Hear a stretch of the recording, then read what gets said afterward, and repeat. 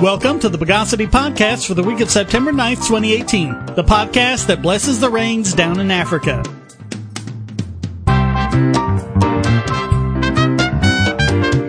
This is your host, Shane Killian, and joining us this week is Daniel Wilcox. Welcome back, Daniel. Hey, long time. It feels good to be back. Yeah, we're getting a lot of the classic co-hosts back now.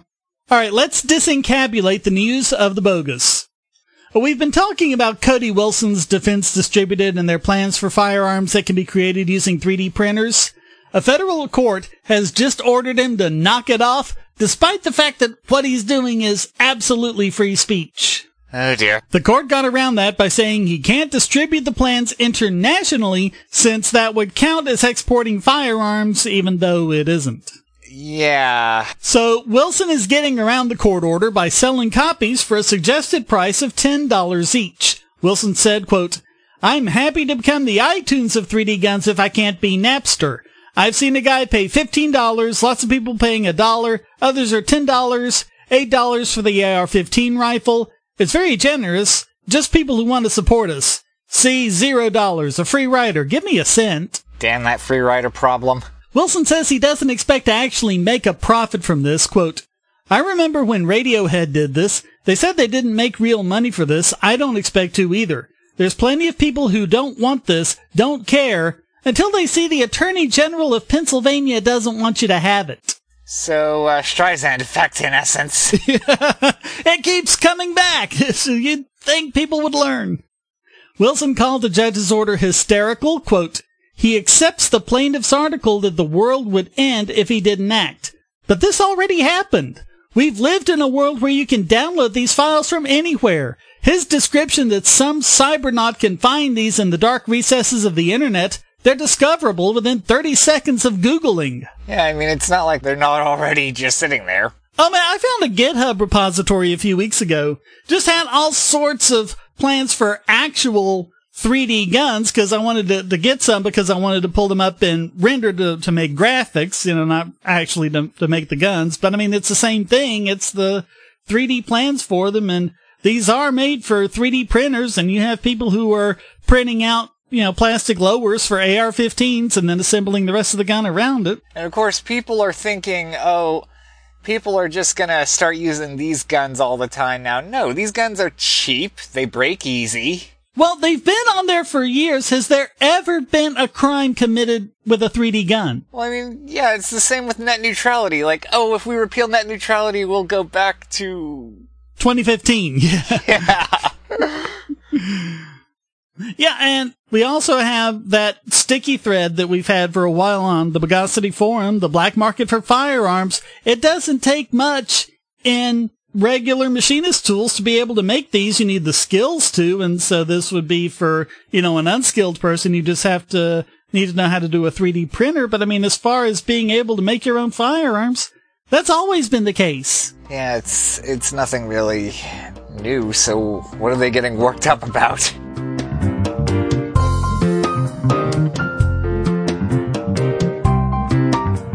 And speaking of federal courts who don't understand the Constitution they swore an oath to uphold, indeed the Constitution they owe their very existence to, the Electronic Frontier Foundation filed an amicus brief with the Supreme Court asking it to reverse, for at least the 6th time, a federal appeals court decision and explain to them that patents can only be granted for new inventions. This is effing frustrating. Oh, I mean, they keep doing it. The Supreme Court just keeps smacking them down.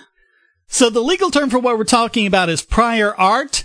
35 U.S.C. section 102A1 reads, "A person shall be entitled to a patent unless the claimed invention was patented, described in a printed publication, or in public use, on sale, or otherwise available to the public before the effective filing date of the claimed invention." And the patent offices really prove that they suck at finding prior art, and they generally just limit themselves to seeing if there's already a patent for it. So as ridiculous as that is, you've got all those other cases. Well, this appeals court ruling said that even that doesn't count as prior art in this case, because the prior art in question was in the patent's description, not the claims, as if that matters somehow. No, they described the thing. It was already... Yeah. The EFF's brief spells out the problems, quote, "First, patents are granted to encourage disclosure of new inventions, not closing off knowledge that was previously free to use." Never mind, that's how it's been used for years. Yeah. Second, Ariosa's rule will render the criteria for patentability unstable over time because it renders the prior art status of a patent application dependent on the contents of applications filed later.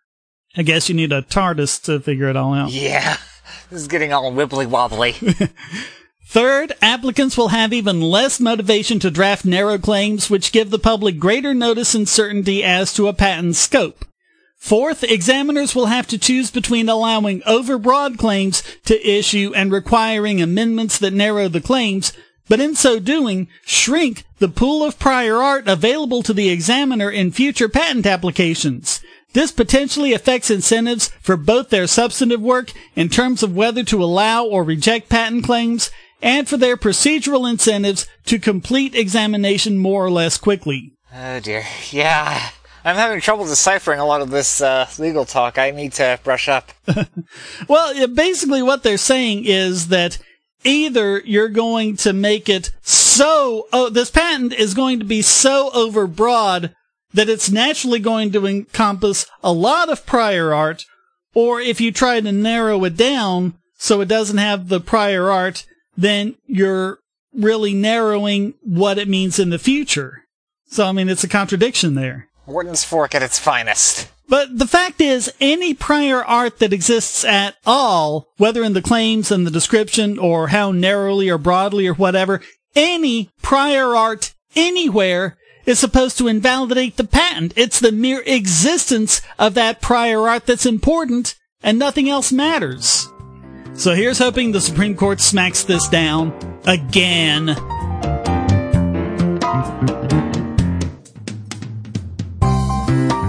Well, we predicted that the European Union's General Data Protection Regulation, or GDPR, would end up blocking Europeans from large swaths of the World Wide Web. According to a recent count, even though months have now passed, there are still some 1,200 news sites that aren't available to EU users, or at least EU users that aren't using a VPN to make their traffic appear to be coming from somewhere other than Europe. I freaking swear, this GDPR has been nothing but a huge thorn in everyone's sides. First of all, websites are having to bend over backwards to get into compliance with them, and then on the user end, it's not exactly... Yeah, I mean, we're talking about some big players like the Chicago Tribune, the LA Times, the New York Daily News, the Baltimore Sun, the Examiner, the News Herald, numerous local Fox and other TV news affiliates, and many others. So what exactly was the purpose of this GDPR again? Well, it requires websites to disclose in detail what data they collect from European visitors. It requires them to obtain explicit permission to collect data and to provide a portal to show what data is being collected, and also provides for what we've talked about, the so-called right to be forgotten, meaning that a website has to delete all of its information about a person on request, even if that information is newsworthy. And I mean, it's just so difficult and costly to comply with, and the penalties for violating it are so huge that a lot of these websites are finding that it's just easier to block European users to begin with. You know, especially if you're a small news affiliate in a local area and you don't really figure you're going to get that many customers from Europe anyway, you might as well just block them. Now, of course, Europeans can still browse these sites by using a VPN or a proxy, or just even using a caching service on Google or the Wayback Machine or somewhere. I mean, really, they've achieved nothing except making life more difficult for web publishers and users. Hey, maybe these web publishers are trying to raise awareness to their European clientele. That this was a bad idea. Well, if they haven't figured that out by now... Yeah, I guess it's a little optimistic to hope that they'll learn.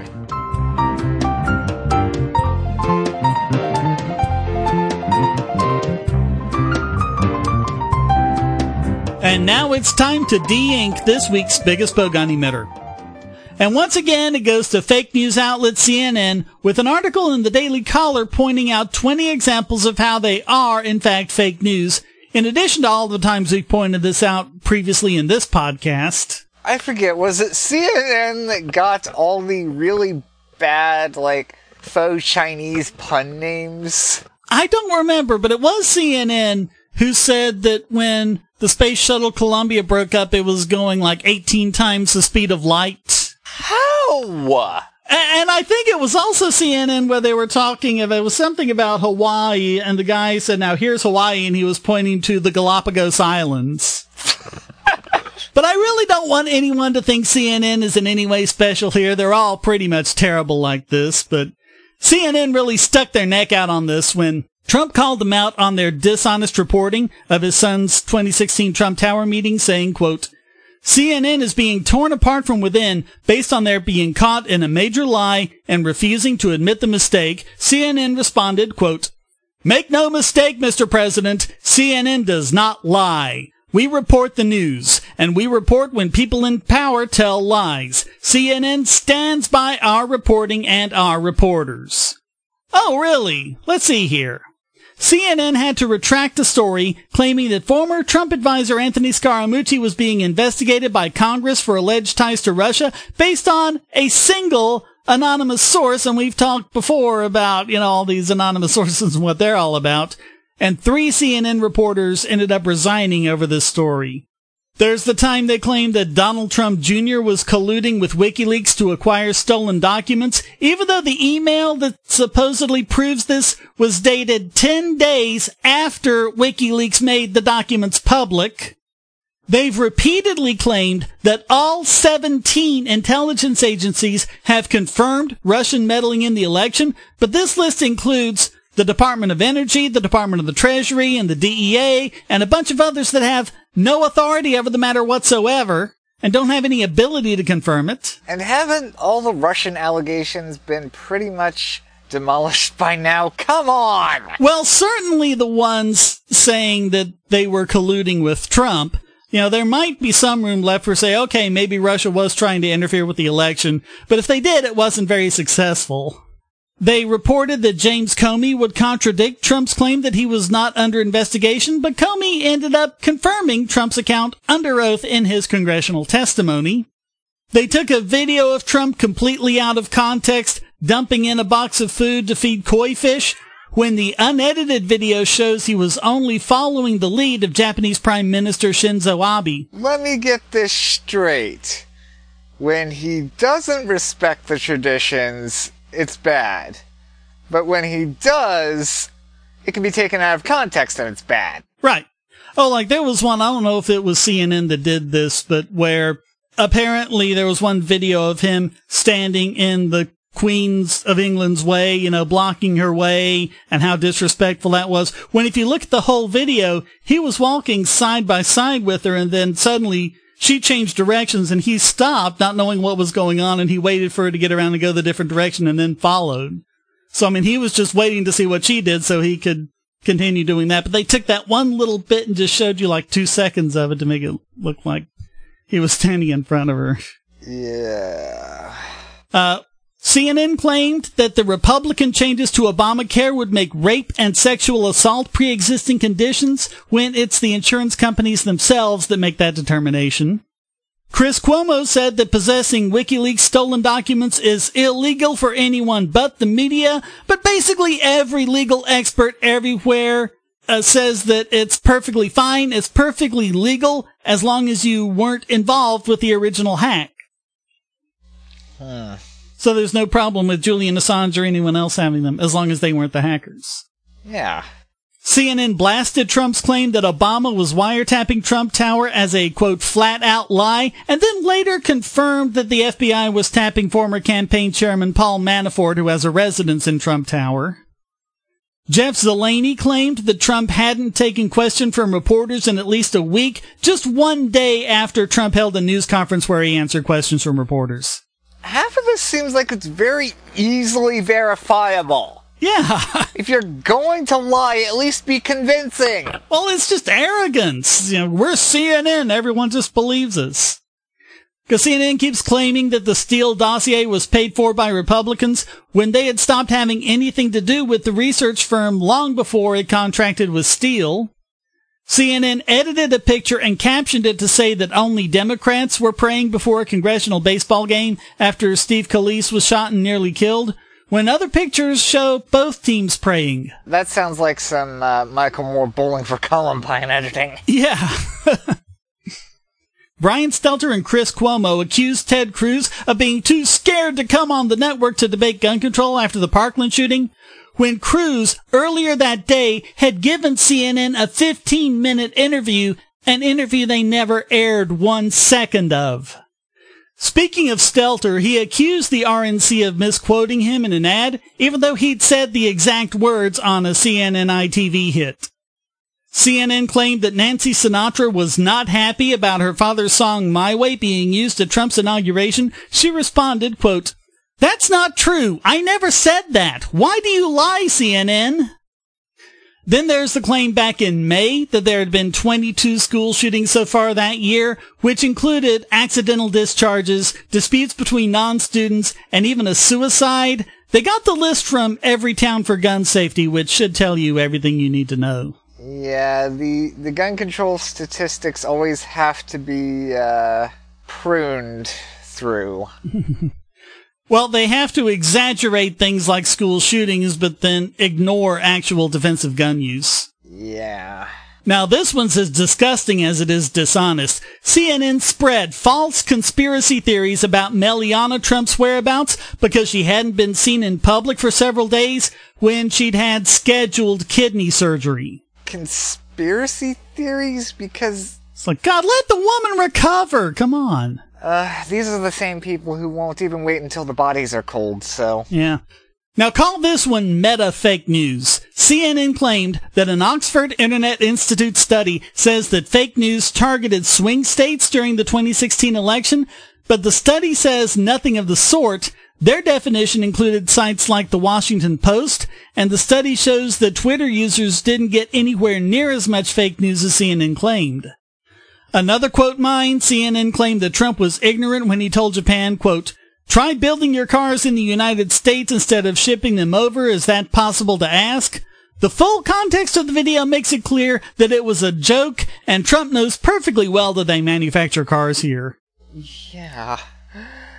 A CNN panel talked about marches against police violence and gave the hands up, don't shoot gesture in reference to the shooting of Michael Brown in Ferguson, Missouri, but the physical and forensic evidence showed that Brown's hands could not have been above his waist when he was shot. And the last one on this list, of course, far from conclusive, but CNN deceptively edited a video of the sister of an armed black man shot by police, saying she was calling for peace. In the full video, the context of her comments is, quote, "Y'all burning down shit we need in our community. Take that shit to the suburbs. Burn that shit down. We need our shit. We need our weaves. I don't wear it, but we need it." So she wasn't calling for peace. She was saying go do violence in the suburbs. Yeah. And I mean, you can look through the archives of this podcast for more examples, and that's by no means every single one. I'm just at a loss for words at this point. There's just so many... And after all this, CNN still insisting that they don't lie just has to make them this week's biggest bogon emitter.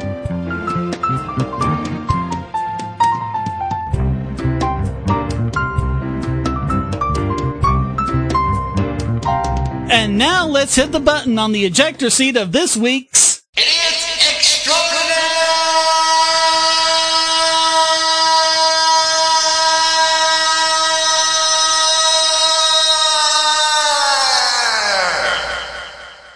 And this week it goes to now former Angevine Middle School teacher Karen Smith, who pleaded guilty to assaulting a student who refused to stand for the Pledge of Allegiance. It's long-standing Supreme Court precedent that children do not have to stand for the pledge, going back to West Virginia State Board of Education v. Barnett in 1943. This was settled long ago. I have some memories of like how I was treated when they wanted us to draw an American flag. And I thought it would be funny, and I was in grade school, and I thought it would be funny to draw it as a pair of underwear. But then, oh, no, that's too disrespectful. Don't you get what that flag means? Don't you get what the flag means? Because if the flag's supposed to stand for the Constitution, you're kind of going against everything it's supposed to represent. After the student had refused to stand for the pledge on February 1st, Smith forced him to his feet by his jacket and forcibly removed him from the classroom. She was sentenced to an 18-month deferred sentence, which means the plea will be withdrawn if she fulfills the terms of the sentence and avoids another criminal case during that time. I wonder exactly what the public is saying on her actions. I imagine there's a bunch of folks like, oh yeah, knock some sense into that kid, and then there's people who actually have some decent sense. Yeah. Smith retired on August 20th after having been with the school district for 20 years. She could choose to come out of retirement and teach again, but not until her 18-month sentence is up. Additionally, the Colorado Department of Education could revoke her teaching license, and the court order would prevent her from contesting it. And personally, I have to wonder, why do you do the pledge at schools at all, or even why it exists in the first place in a supposedly free country? I know back in the day they used to do it with the Roman salute. Yep, that little Nazi salute. Kinda love it. But in any event, that level of bullheaded ignorance is what gets Karen Smith named this week's Idiot Extraordinaire!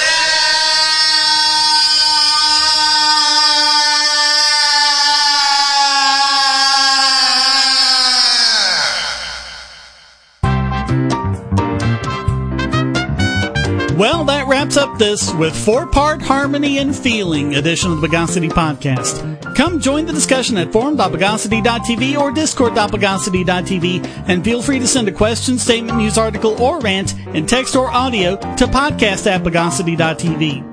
This podcast depends on you to keep going, so please donate to Shane DK on PayPal, or if you want to use crypto, you can donate at altcoins.bogosity.tv. You can also support Shane DK on Patreon to get the podcast and my YouTube videos early and ad-free. Thank you for listening, and thanks to Daniel Wilcox for joining me. Glad to be back. It's refreshing. Until next time, here's a quote from Elbert Hubbard. Editor: a person employed by a newspaper whose business it is to separate the wheat from the chaff and to see that the chaff is printed. The Bogosity Podcast is licensed under Creative Commons Attribution Non-Commercial No Derivatives 4.0 International License.